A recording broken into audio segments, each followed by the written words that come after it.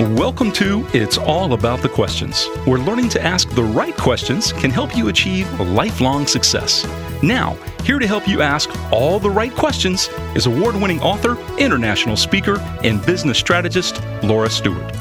Good morning, afternoon, and evening, everyone, and welcome to the show today. My favorite part of the week, as I say every week. I love being here with you because I love the stories that you tell me about what you've gotten from the show. I love hearing the new questions you're learning and the new answers that you're getting because of the new questions that you're asking. Perspectives are shifting, and that to me is what this show is all about. It's about introducing you to amazing people you may not have heard of, or if you have, learning from those you know, to teach you a different way of thinking. And today is no different. I've got an amazing guest on my show. He's a repeat guest on my show, and he had actually flipped the mic on me a few years ago when I was on his show, Built to Sell, after I had sold my tech services company, which you've heard me talk about. And if you've gotten an email from me, you know, in my signature line, there is a link to that wonderful article that John Warrillow did. Today, we're going to be here with John Warrillow. He is just released his new book, The Art of Selling Your Business. I love this book to the point where I wish I had written it myself because it is dog-eared. I've learned, and I'm thinking about other things about how to build my current business to sell as well. So please, everybody, welcome the amazing, the incomparable, and very cold outside of your house today, John Warrillow. Thanks, Laura. It's very good to see you again. Yeah, it's great to see you too. And I know you're up in Toronto. I am, much to my chagrin today, because it's sideways snow and -5 or something ridiculous like that. Well, I'm glad to be with you. It's warm inside here. And it's warm inside here too. And the show is warm. So we're going to have a lot of fun. Oh, and everybody, yes, I still do have this on. I go Wednesday and find out what's going on. And for those of you who read my post that said I sliced the bottom of my foot with a piece of glass, I am okay. I've been doing really strange, stupid things lately, John. Really?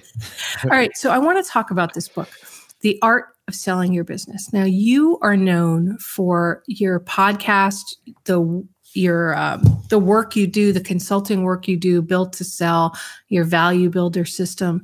You've done amazing things with helping companies build their companies to sell them, or if they've built them, figure out if they could sell them. I want to ask you a question because I recently heard this from somebody. They think it's a dirty word to build your company to sell it. I disagree. So let's talk about that to start. What's your thinking? Well, I had this very exact experience. I wrote a book called Built to Sell like almost 10 years ago now. And I was on a podcast, and the podcaster said, no word of a lie, his intro was, "Oh yeah, Warrillow, right, you're the douchebag who wrote Built to Sell." And I just about fell off my chair. I never had anybody call me that before. And I thought, like, this is crazy. And he went on to chastise me and said, like only the greediest entrepreneurs build to, sell. And, everybody's got to build to last. And, you got to create a legacy. And, I was on my back heel. And at the time, I did not rebut his criticism well, but I've had lots of time to think about it since. And I so disagree. It reminds me, I don't know if you've heard this episode. It was with a guy I interviewed on Built to Sell Radio named Joey Redner. I heard that one. Did you really? Okay. Yeah. So you'll remember Cigar City Brewing builds a little brewery based in Tampa, Florida. And he sells out a beer. It's going gangbusters. So he has to borrow money from his dad to build like a professional brewing capacity. He builds $800,000 from his dad. And the thing just takes off, and it is becoming a bigger and bigger success. In fact, so much so that he has to actually build more capacity. So now he's in hock to his dad for $800,000. Remember, this is a successful business, like profitable, but very cash hungry. So goes to the SBA and gets another couple $1 million to expand his facility again. And the third time, he literally runs out of brewing capacity. It's been that successful.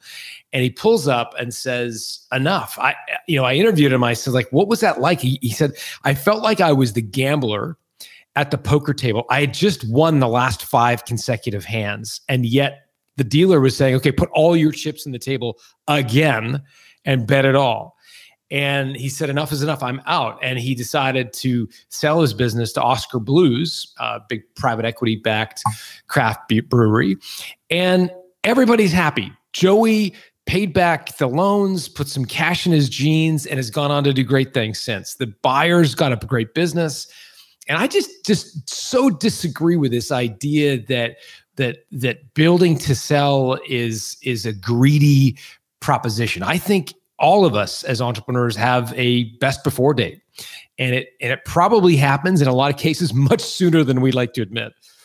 I know for me, it happened way sooner than I wanted to admit, as we talked about on the episode on your show. Mm-hmm.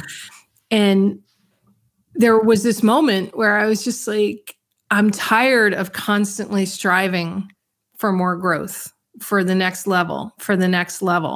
And it's like, well, I guarantee you there's somebody else out there that can do it better than I'm wanting to deal with it right now. So why not sell it to somebody that wants to take it to the next level? And by the way, they sold my company 2 more times after I sold it.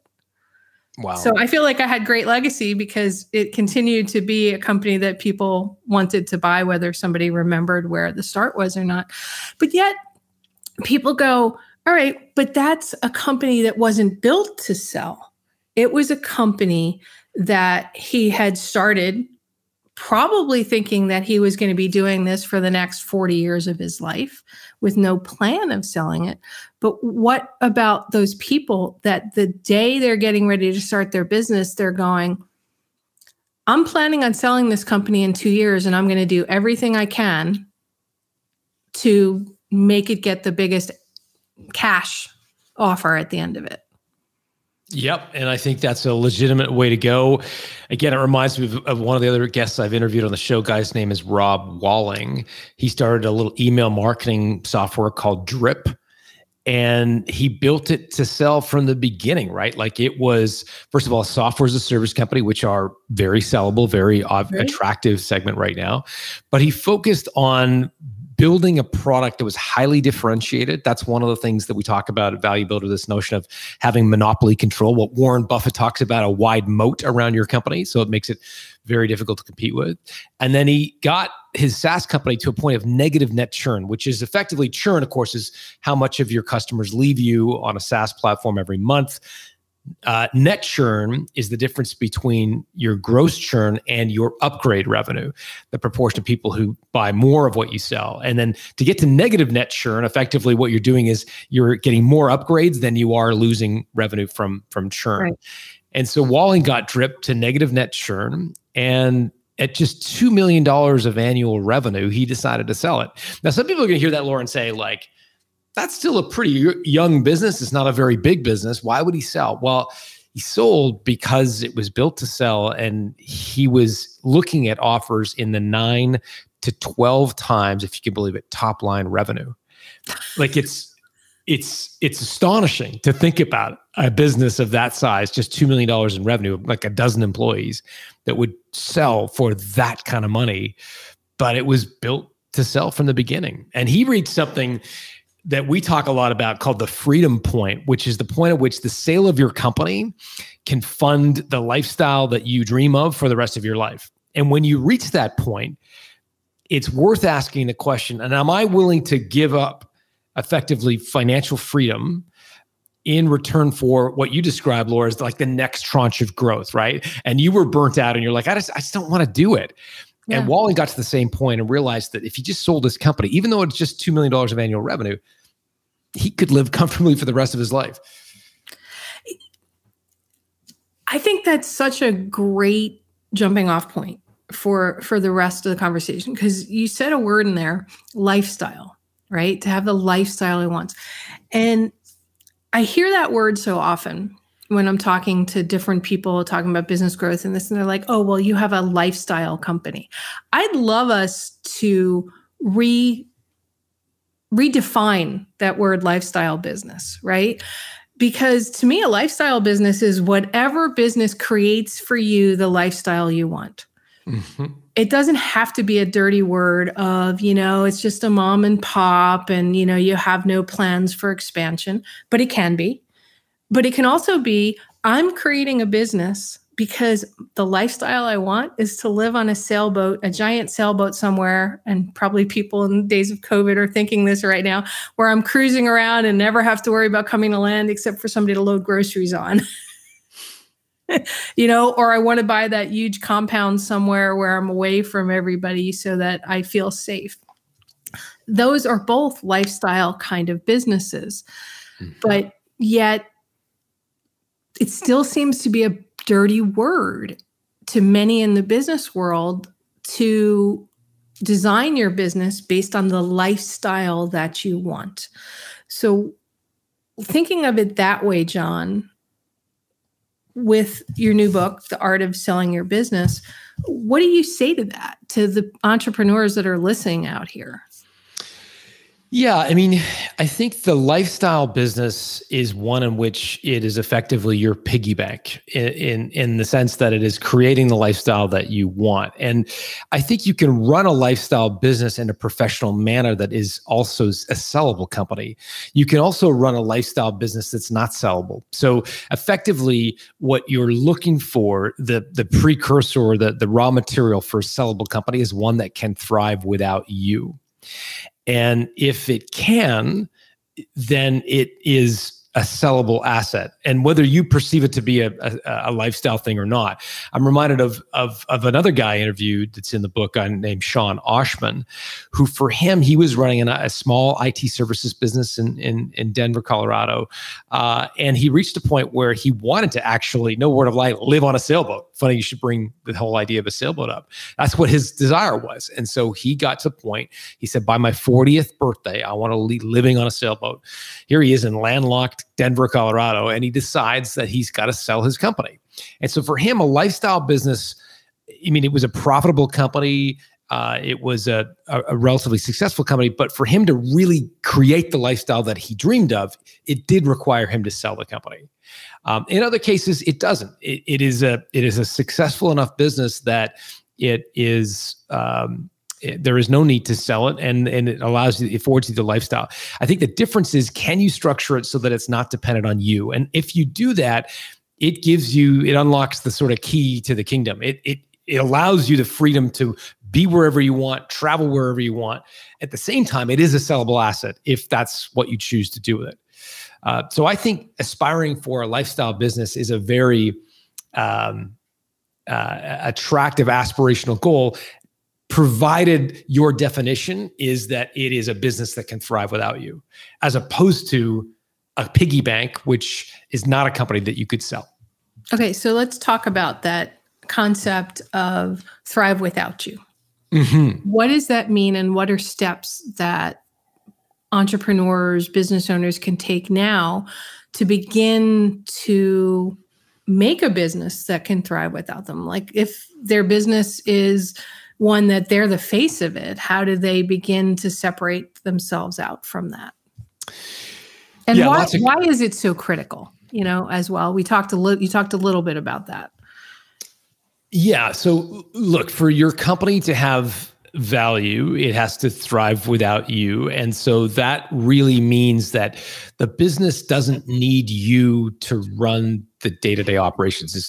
Doesn't need you to do the work, nor does it need you to do the selling, which are the two areas that business owners often get sort of sucked into the company. Especially the selling part. Especially the selling part. And so one of the keys and tricks is to productize. So I just did an interview. It hasn't gone live yet, but it was with a guy who built a company called Sales Benchmark Index.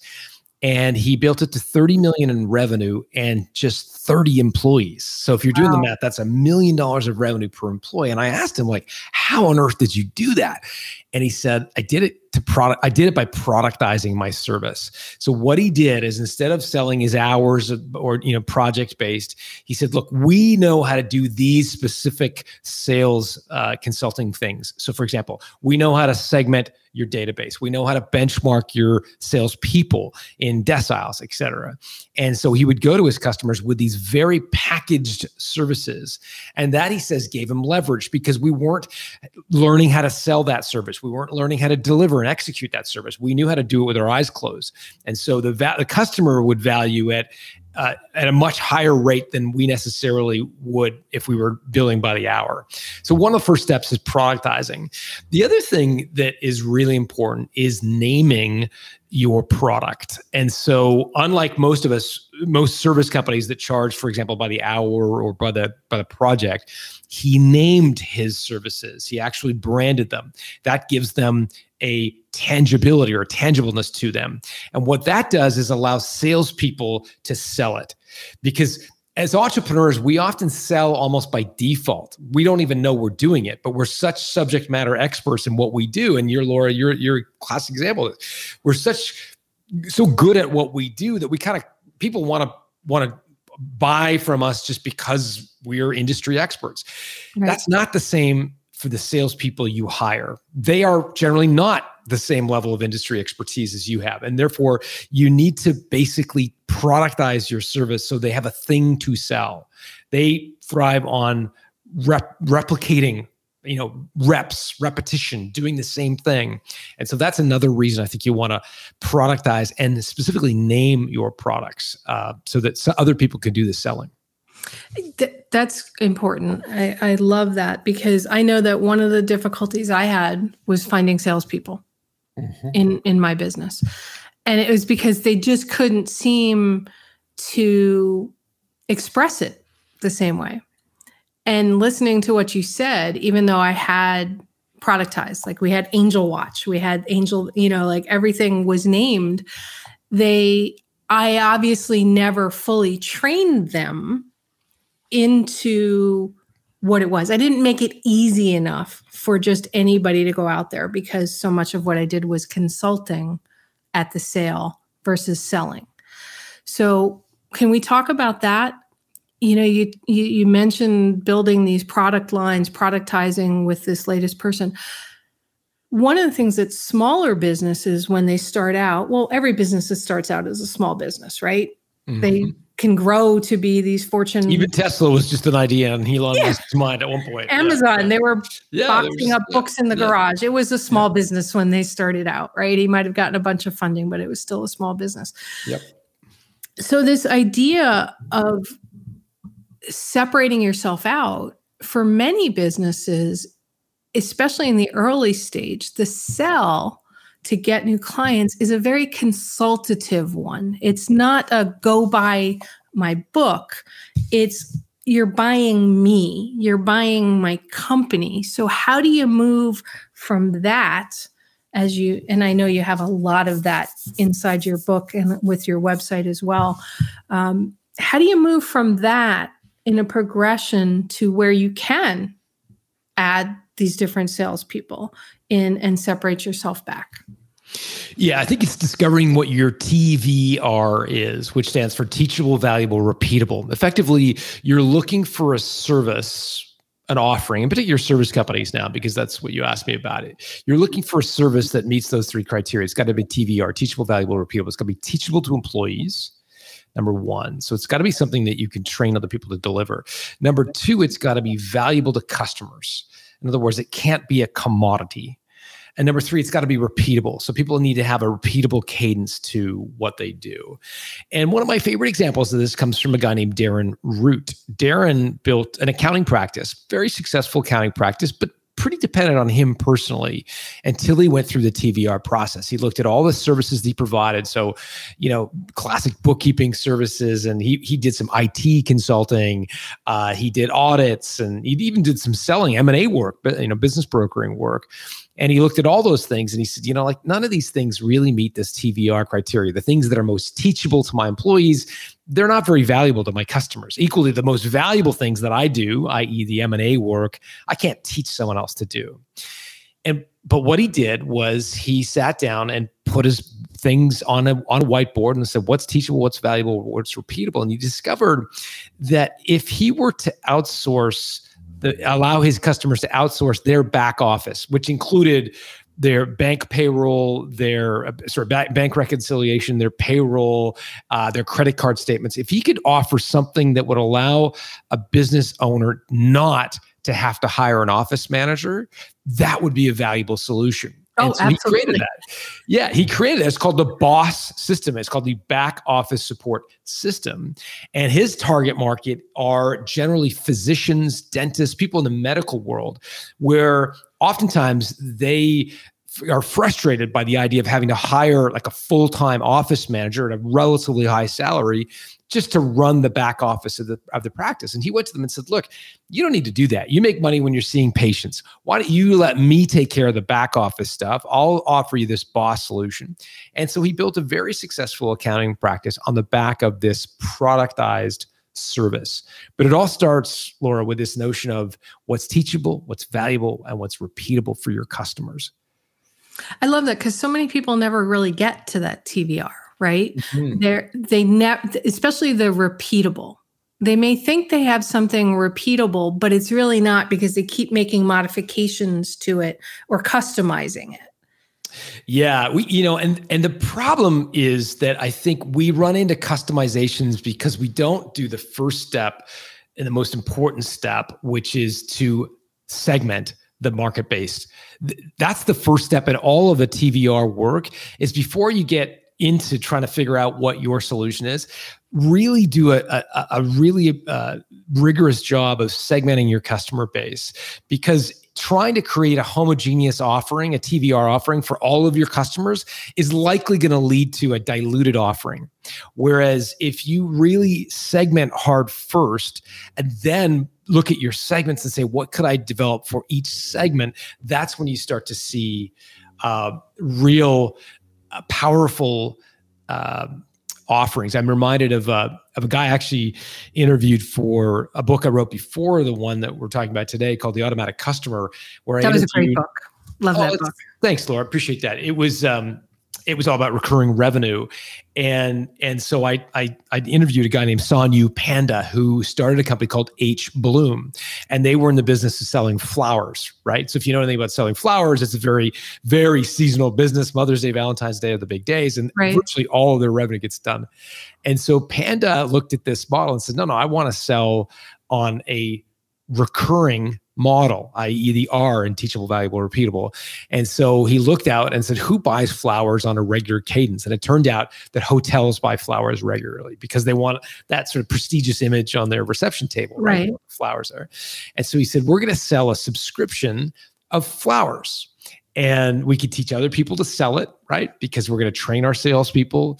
It's going to be valuable to the hotels because at the time, hotels were literally going down to a flower store and buying a bouquet of flowers. And the general manager or someone senior in the company had to go waste their time physically. And now Panda says, look, we'll ship them to you every 2 weeks and we'll get rid of the old ones when we drop off the new ones.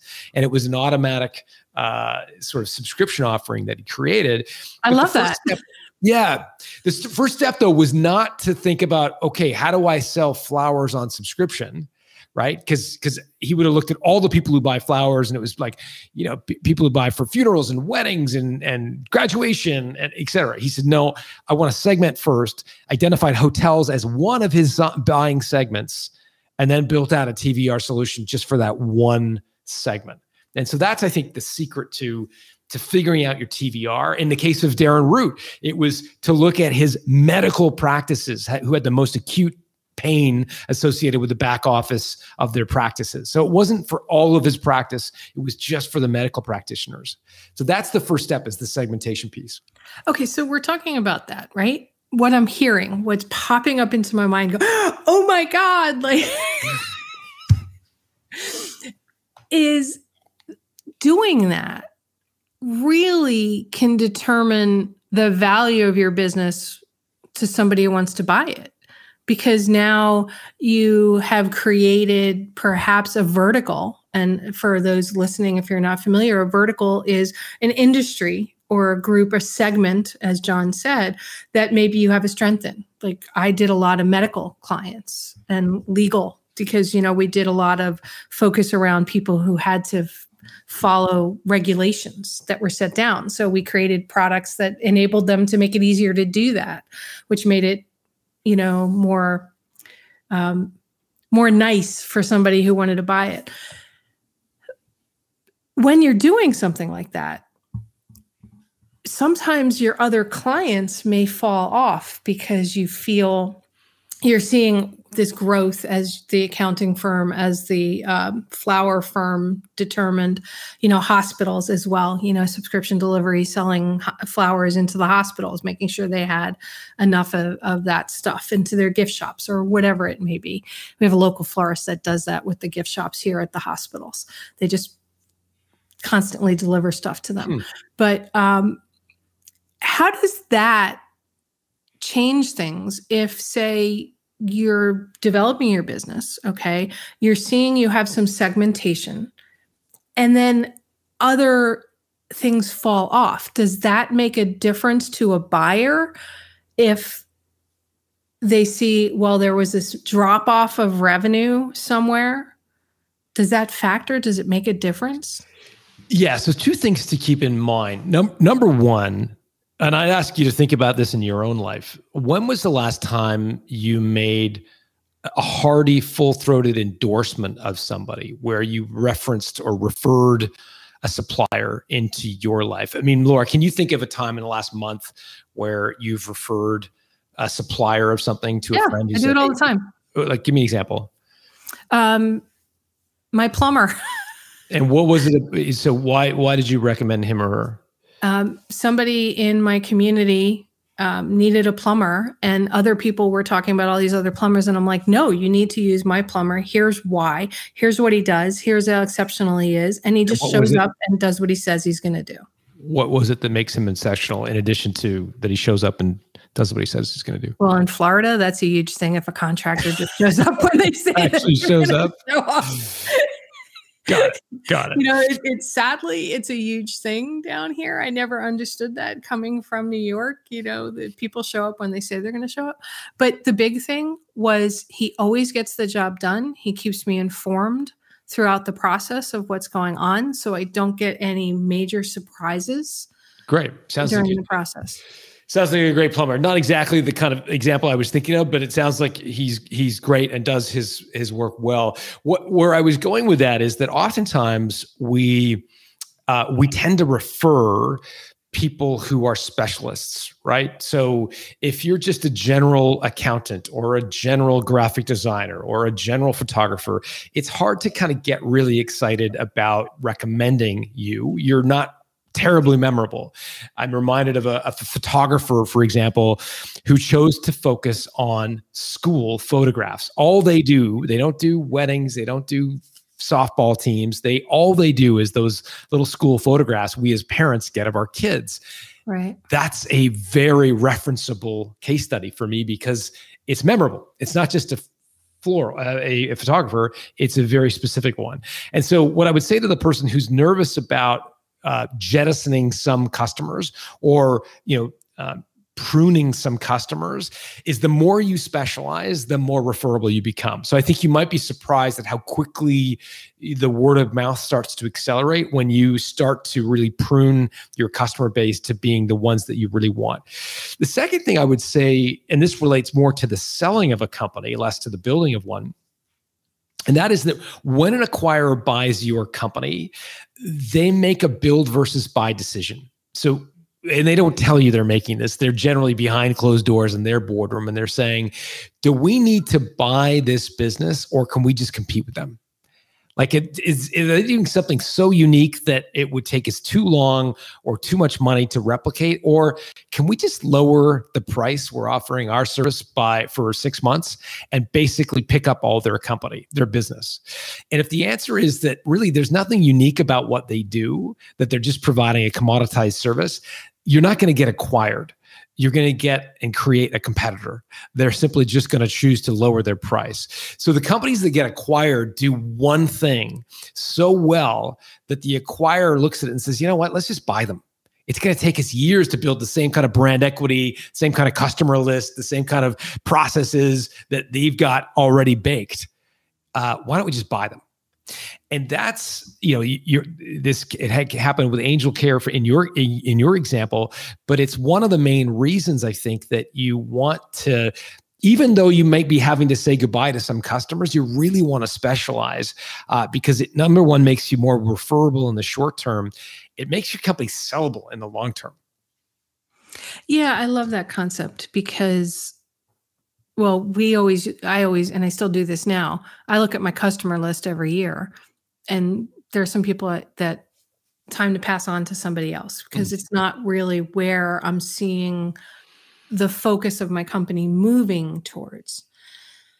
So as a company is sitting here listening to us today, John, and they're looking at their customer list and they're thinking of, I want to build my company to sell.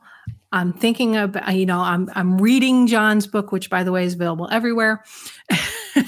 What are some questions that they can be asking themselves right now about their businesses to perhaps shift them from out of their thinking of, I'm just heads down, I'm working, to step back, as Michael Gerber always said in the E-Myth, working on your business versus in your business. Okay. Mm-hmm. So what are some things that they need to start saying to themselves, step back, take a breath, and look inside? What do they need to look at in their business that you've seen make a huge difference with the show?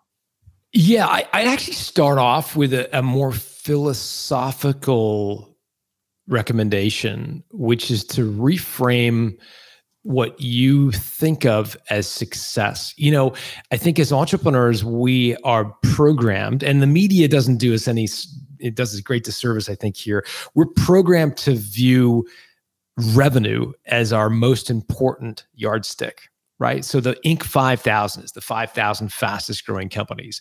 The biggest companies are the ones that get covered by the media and talked about by, all the different media pundits. Whereas I think the ultimate goal for an entrepreneur should be to raise their business like they would a child. And I know that sounds really weird on a business podcast to think about the role of parenting in building a company. But I think for those of us who have kids, I've got two kids, 13 and 15 now.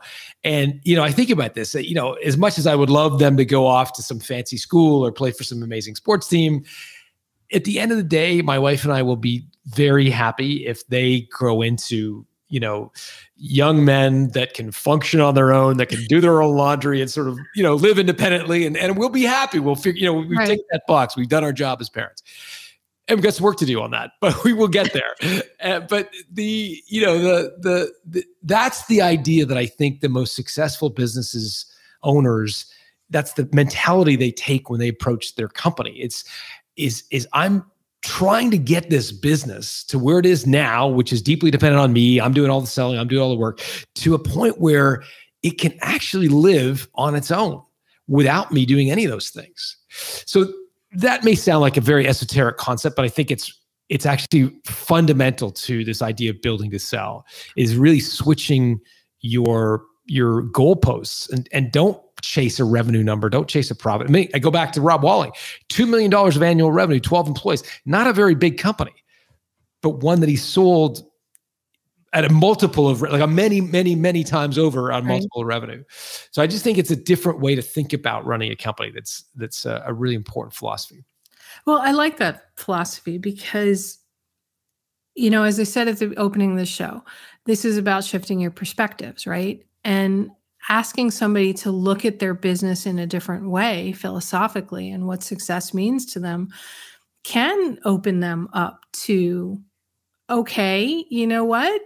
I thought that this is what I wanted, but really I can see myself a few years down the road or 10 years down the road thinking this way. So I think that's a wonderful thought. And I think it's something we all should be thinking about, not only for our businesses, but for our lives as well, right? What do we really want? Has something shifted? Has something changed? So and now practical, go ahead. I know your show is all about questions. So, one of the practical things your audience can do to think about this or apply this philosophy is just think about the next customer, the next project, the next client. And before you say yes to offering that product or working with that client, just say, is that project going to make my business less or more dependent on me?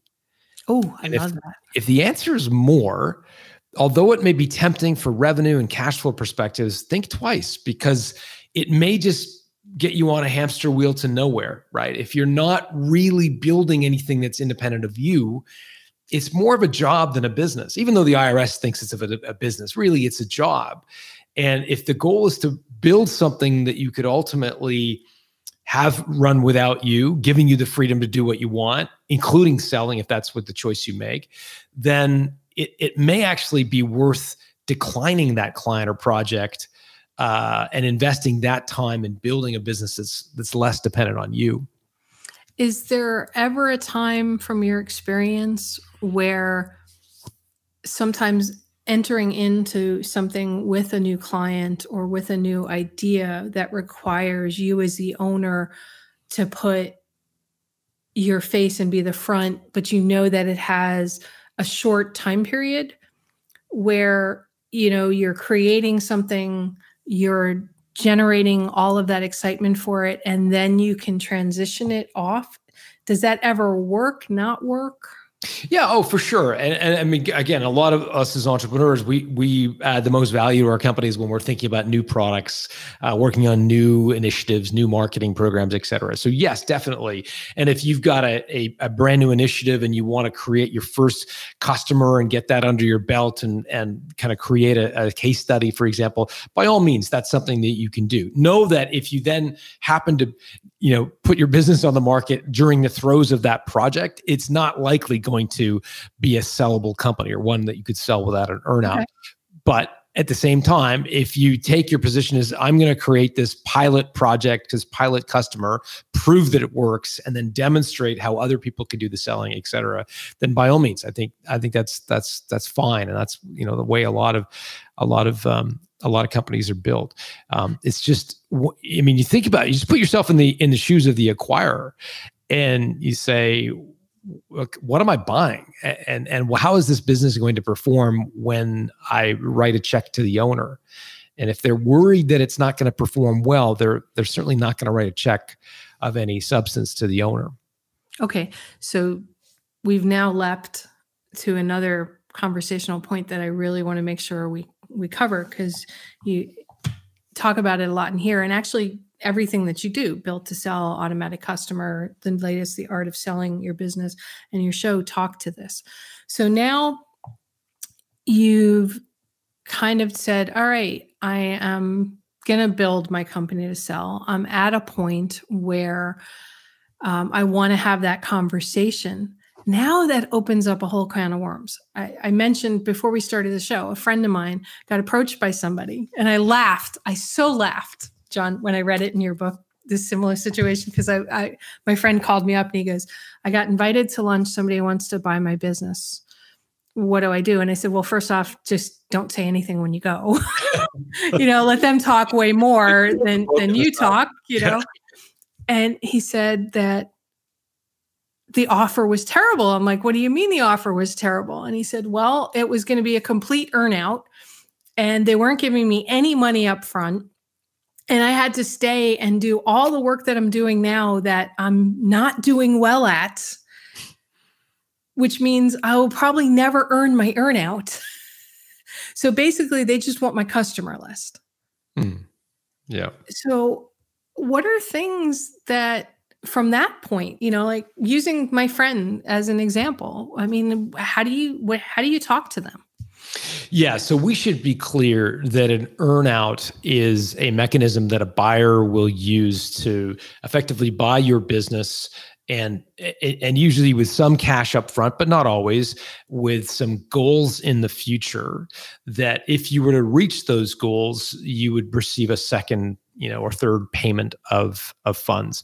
And they're often used in a professional services industry, in business, when the owner is the most important linchpin to the operation, and they want to lock that owner in and pay as little upfront as possible.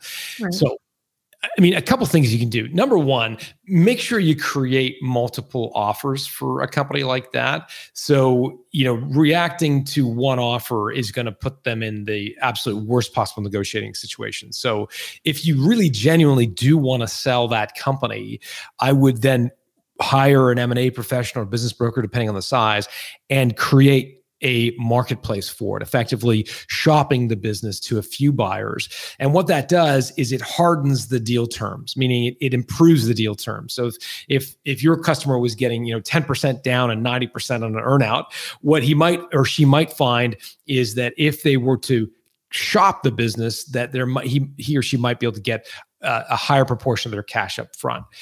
The second thing that I would say is more structural, and that is that the reason they're offering you an earnout is because they believe the business is still dependent on you personally, and that those customers, the customer list he or she claims that they want to buy, the equity in those customer relationships still resides with the owner. And so what you want to do is create a situation where you can look at the buyer and say, no, the customers are dependent or loyal to a certain product or an employee of mine that is not me, the owner. I'm reminded of this interview again with the SBI. It'll air in the next couple of weeks. The guy who built the company, 30 employees, didn't know many of his customers. And that's what enabled him to sell a professional services company without an earnout, which is somewhat rare. It's much more likely that you would. But again, you want to do the hard lifting, heavy lifting of hiring people to do the work for you, productizing, and in many cases, putting in recurring revenue. Recurring revenue can be that glue that acquirers see when you can demonstrate sticky customers. That can give an acquirer a high degree of confidence that the business is going to live on without you. It's one of the reasons, for example, Sean Oshman, remember the guy from Denver who built the IT services company? He went from doing kind of break fix IT to really focusing on antivirus software management, basically managing over time, offering managed services to small businesses. And because, similar to in your case, he created recurring revenue, it gave an acquirer a sense of confidence that the business would continue with or without Sean. So recurring revenue can be another sort of very important precursor to taking your business to market. Okay, now somebody's in a conversation with a buyer. What are some things that they need to think about? We'll never answer the question, what's my company worth, or what's your company worth, or how much do you want for the business? One of the things that acquirers almost all do, I should say, is they're going to try to elicit your number from you, because he or she who offers the first number in any negotiation almost always loses. I'm reminded of a story. I don't know if you remember the story about Chris Jones in the book, the guy who sold the company Pepper Jam. Do you remember that one? Yeah, I do. I love that story. So Chris is a great guy and has gone on to do great things, but he started a little company called Pepper Jam, and they were in the affiliate marketing space. And he got a call from a guy named Michael Rubin, who was at the time running a company called GSI, which ultimately went on to sell to PayPal. I mean, he's a very, very successful IT luminary.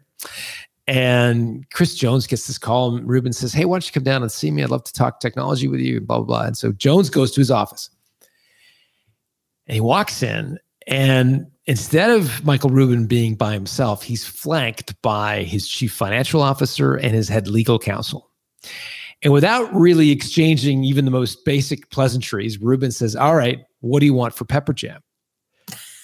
And Jones, who's kind of not expecting the question and sort of had arrived there expecting to have this sort of very warm, kind of collegial conversation, is on his back foot. And he says, "What do you mean? What do you want for your company?"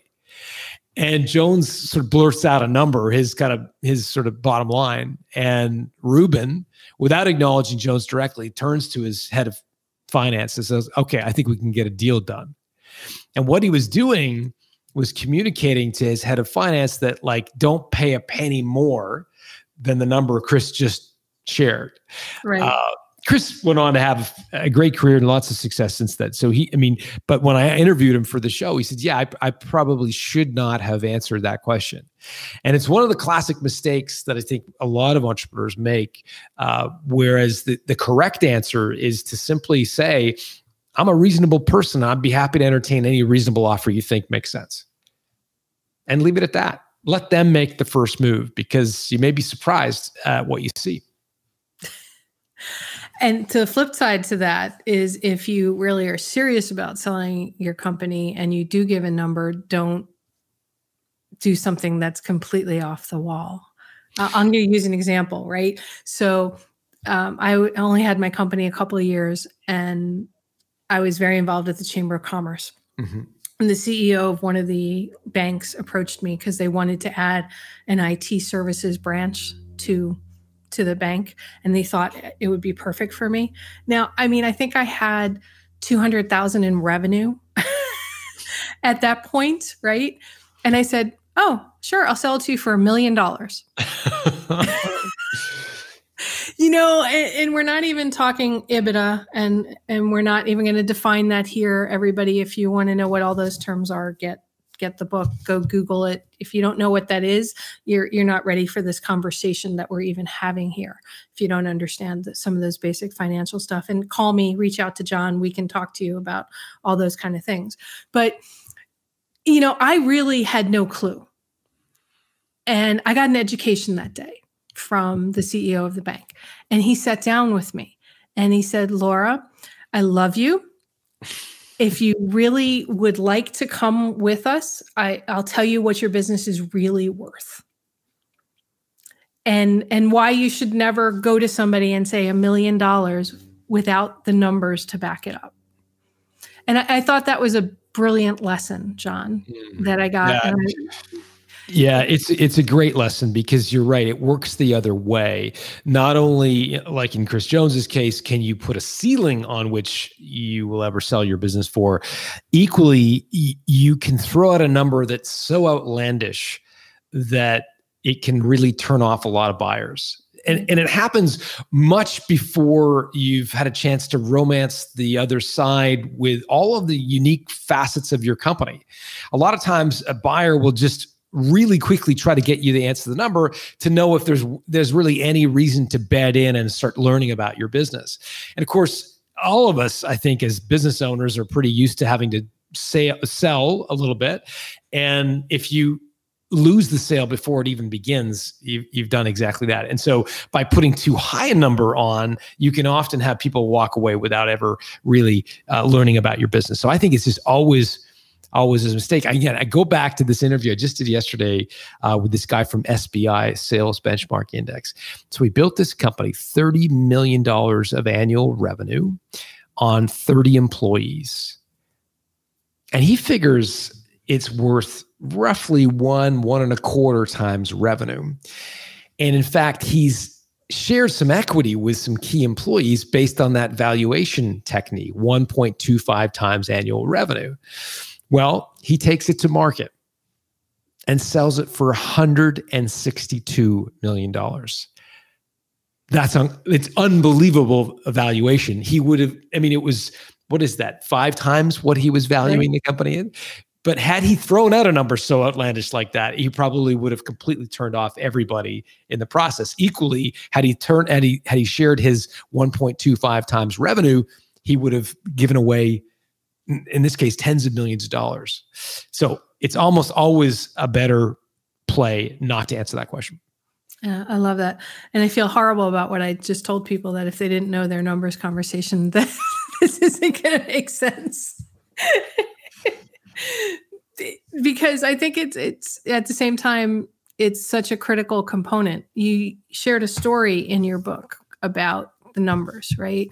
Where one of the owners, and I forget who it was, but I love the story when I was reading it. And it's on one of these dog-eared pages in here where somebody wanted to buy their business and offered X. And she said to them, "Well, no, here's why I'm worth Z." Yeah. Because she knew her numbers, and she knew beyond the actual numbers, the additional value bombs that her business being bought out by the other one could provide to existing customers and customer retention and all of that kind of stuff. So I feel like numbers are something that too many entrepreneurs today don't fully understand. And you and I could have an entire show just on numbers, but you've written 3 incredible books that explain all of that to people.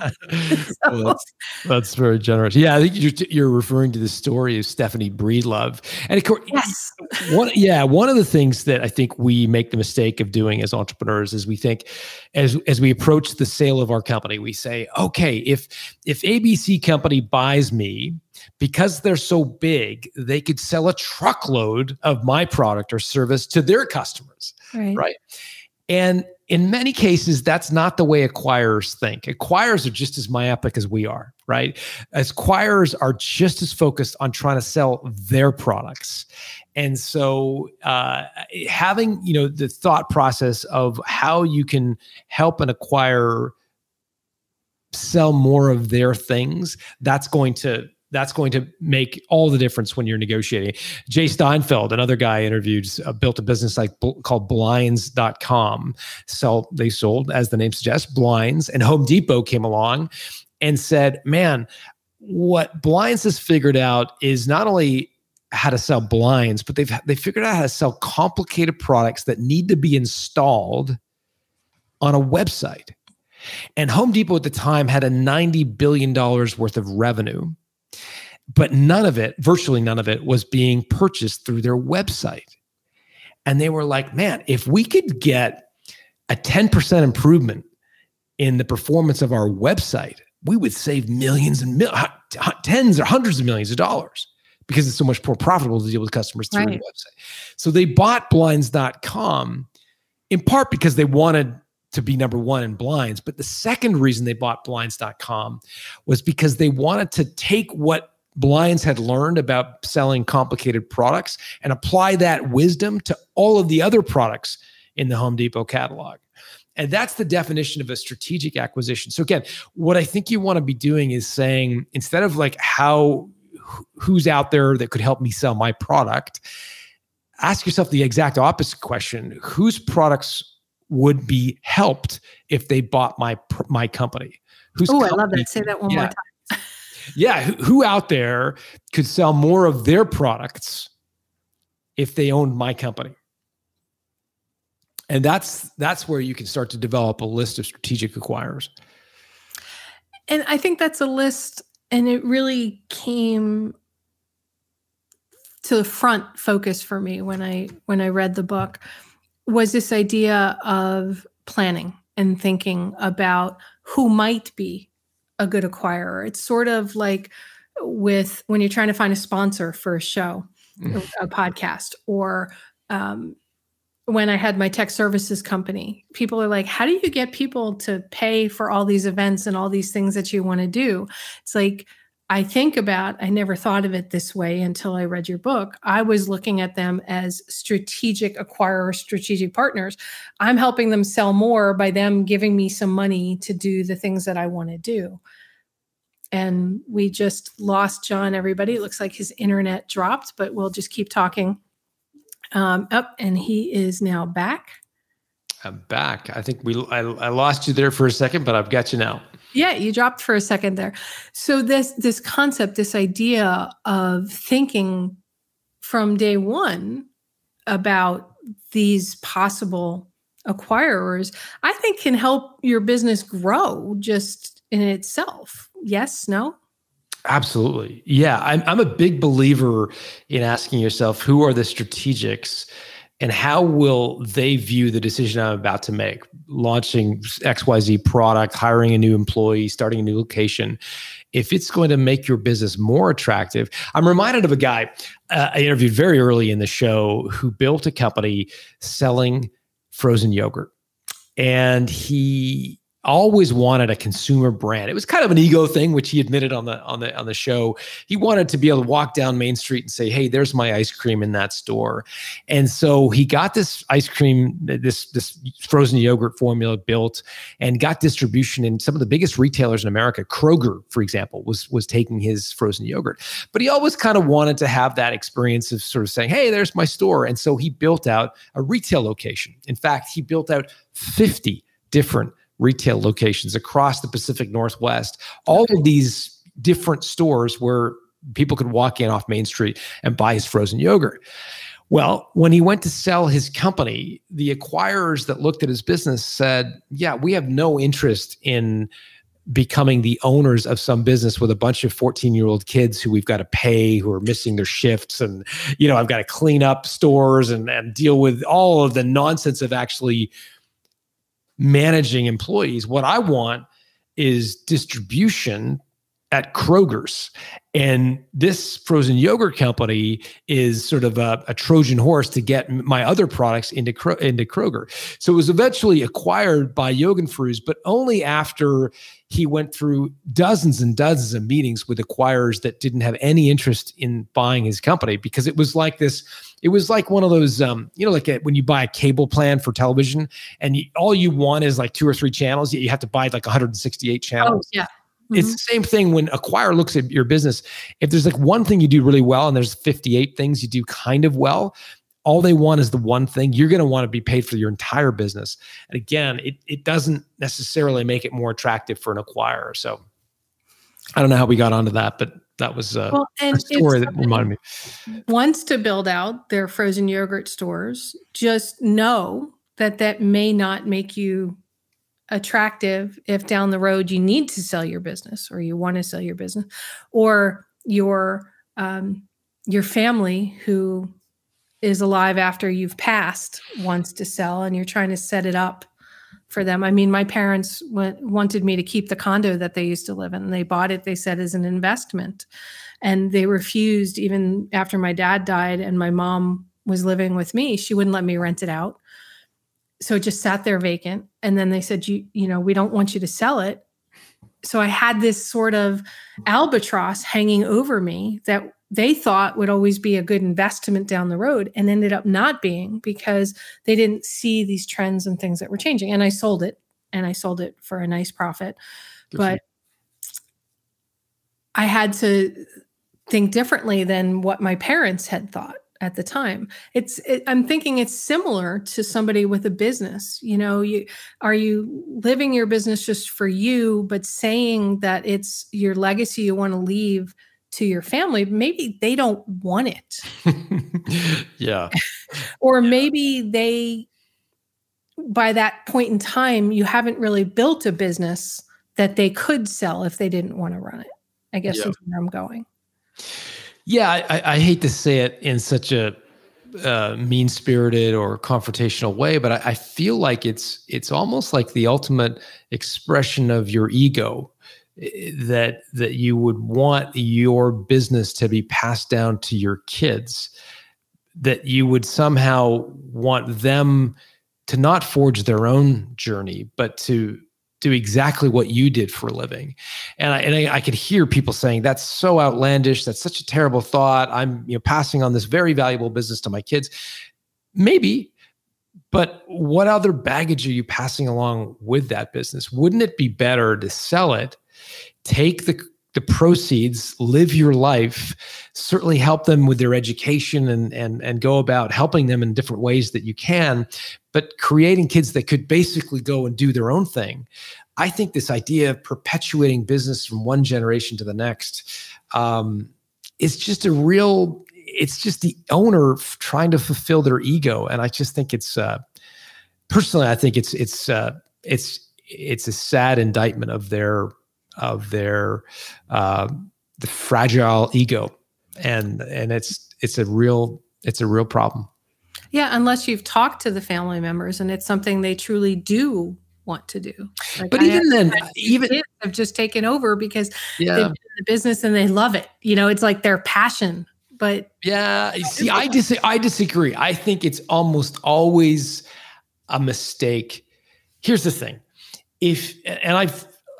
I've seen this so many times. I feel so passionately about this conversation.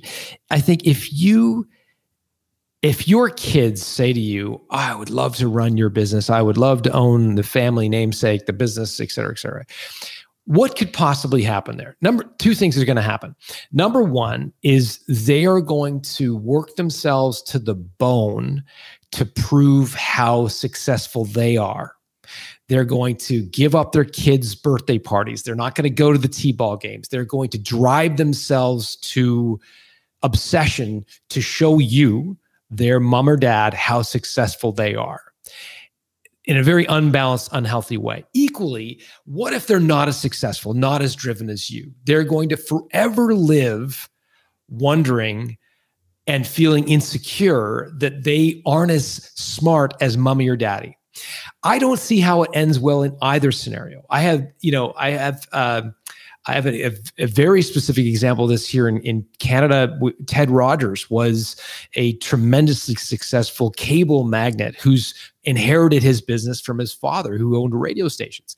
And on his deathbed, Ted Rogers said, was asked sort of, why did you work so obsessively for all those years, even though you'd created so much wealth? His answer was, I wanted to prove my dad that I was successful. His dad had been dead for 50 years. Wow. And so I just think it doesn't end well. Either you're going to create an absolutely obsessive personality and they're not going to have a happy life, or you're going to create someone who's forever insecure that they've been building something that they weren't as successful as somebody else. So I hate to be as controversial as that, but I just think it's always a mistake. Well, I think that's a great way to start to close up the show, because I think that's a conversation that, you need to do a series on that. You've just pissed off every one of my listeners. No, but just think about that. Looking at companies that family members took over and what happened with that. That's like a whole nother show that could be done, a whole nother series of shows. Love it. It's more of a psychological, it's more for family dynamics consultants than that's not my wheelhouse, but it would be kind of interesting to see some of those. It would be kind of interesting to see some of that stuff. All right. So John, talk about how people can get The Art of Selling Your Business, Built to Sell, Value Builders, where they can get that and how they can reach you if they have questions, and how they can find your podcast too. Yeah. So the book is called The Art of Selling Your Business. It's the distillation of, Laura's holding it up there, it's a distillation of 300 plus interviews, including Laura, and what I learned from interviewing them on my podcast. It is designed as a bit of a field guide to punching above your weight when you go to sell. We've actually got 7 of some of my favorite interviews over the years, 7 entrepreneurs, and we've invited them to a special speaker series. So for readers of the book, you can ask your firsthand questions of 7 of the people in the book, people like Stephanie that I referenced earlier. So to get that access to that webinar and speaker series, you just can go to builttosell.com/selling. And then you will be able to ask your own questions of the 7 of the former guests on the show, as well as me. I'll be moderating the session. So again, it's just builttosell.com/selling. Perfect. And I highly recommend that everybody subscribe to your newsletter, get on your list, because you put out such great content. Oh, it's for kind of you say. Throughout. Okay. So, and is that the best way also for people if they have questions about the process, or just anything that we talked about today, to reach you, to go to builttosell.com? Yeah, builttosell.com, and you can opt in there. And obviously, if you've got questions of me, you just want to go to builttosell.com/selling. Okay. Great. Thank you so much for your insights and for putting out this great book that honestly, I do wish I had written. Well, you contributed to it in a big way, your interview. It just really is, John. I mean, your other 2 books as well, I found really instructive. And the fact that I dog-eared it as much as I did dog-ear it tells my listeners out there, you want to talk about, you asked me the question, do I refer anybody? Well, if somebody's a guest on my show, I obviously think very highly of them and believe in what they're talking about. So thank you for coming on the show. My pleasure. All right. And hang on, and I'll be right back to you, John. Everybody, to me, these conversations about building your business and what you need to be thinking about longer term and shorter term are so critical to how you live your life, how you grow your business, and how you feel about what you're doing each and every day. So if you're not thinking about your exit strategy, as I've said on this show before, I hope after today, you are now thinking about that, whether your exit strategy is selling your business, passing your business on, or just one day you just close your doors and you retire. Whatever it may be, I encourage you to think about that and ask yourself the questions now before you're forced into making decisions that you have no preparation for. Because remember, the right questions can change your life. What are you asking today? Have a great day, everyone. You've been listening to It's All About the Questions, starring Laura Stewart. Connect with Laura at it'sallaboutthequestions.com and download a free workbook that will help you ask better questions starting today.